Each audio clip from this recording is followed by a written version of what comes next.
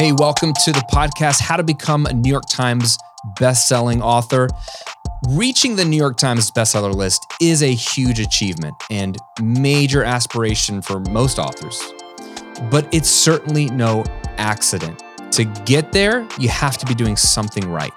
And what that is, I want to find out.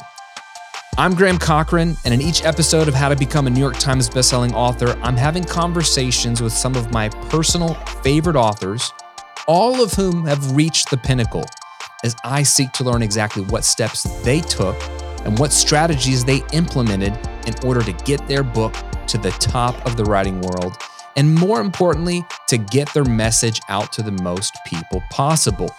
Now, the genesis for this mini-series was my own desire to become a New York Times bestselling author. I've just written my first book, How to Get Paid for What You Know, and it launches March of 2022.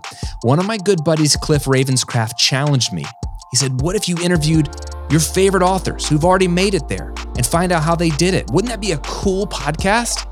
And I said, that would be a cool podcast. So Cliff, this is for you, my friend. I've been so excited to interview some amazing authors and pick apart their strategies to figure it out selfishly so that I could do the same thing. If you've ever wanted to write a book or move from maybe self-publishing to traditional publishing or just get more people to buy your published book, then this show is for you. These are amazing conversations. I've learned a ton during this process, and I'm implementing everything that I'm learning. If you want to support me in my author journey, pre-order my book, How to Get Paid for What You Know, right now at Amazon or wherever you buy books. I'm even giving away over $100 worth of bonuses. Just go to grahamcochran.com/book for instructions on how to claim your free bonuses once you've pre-ordered the book. Hope you enjoy the show, and if you do, leave us a review. It means a ton.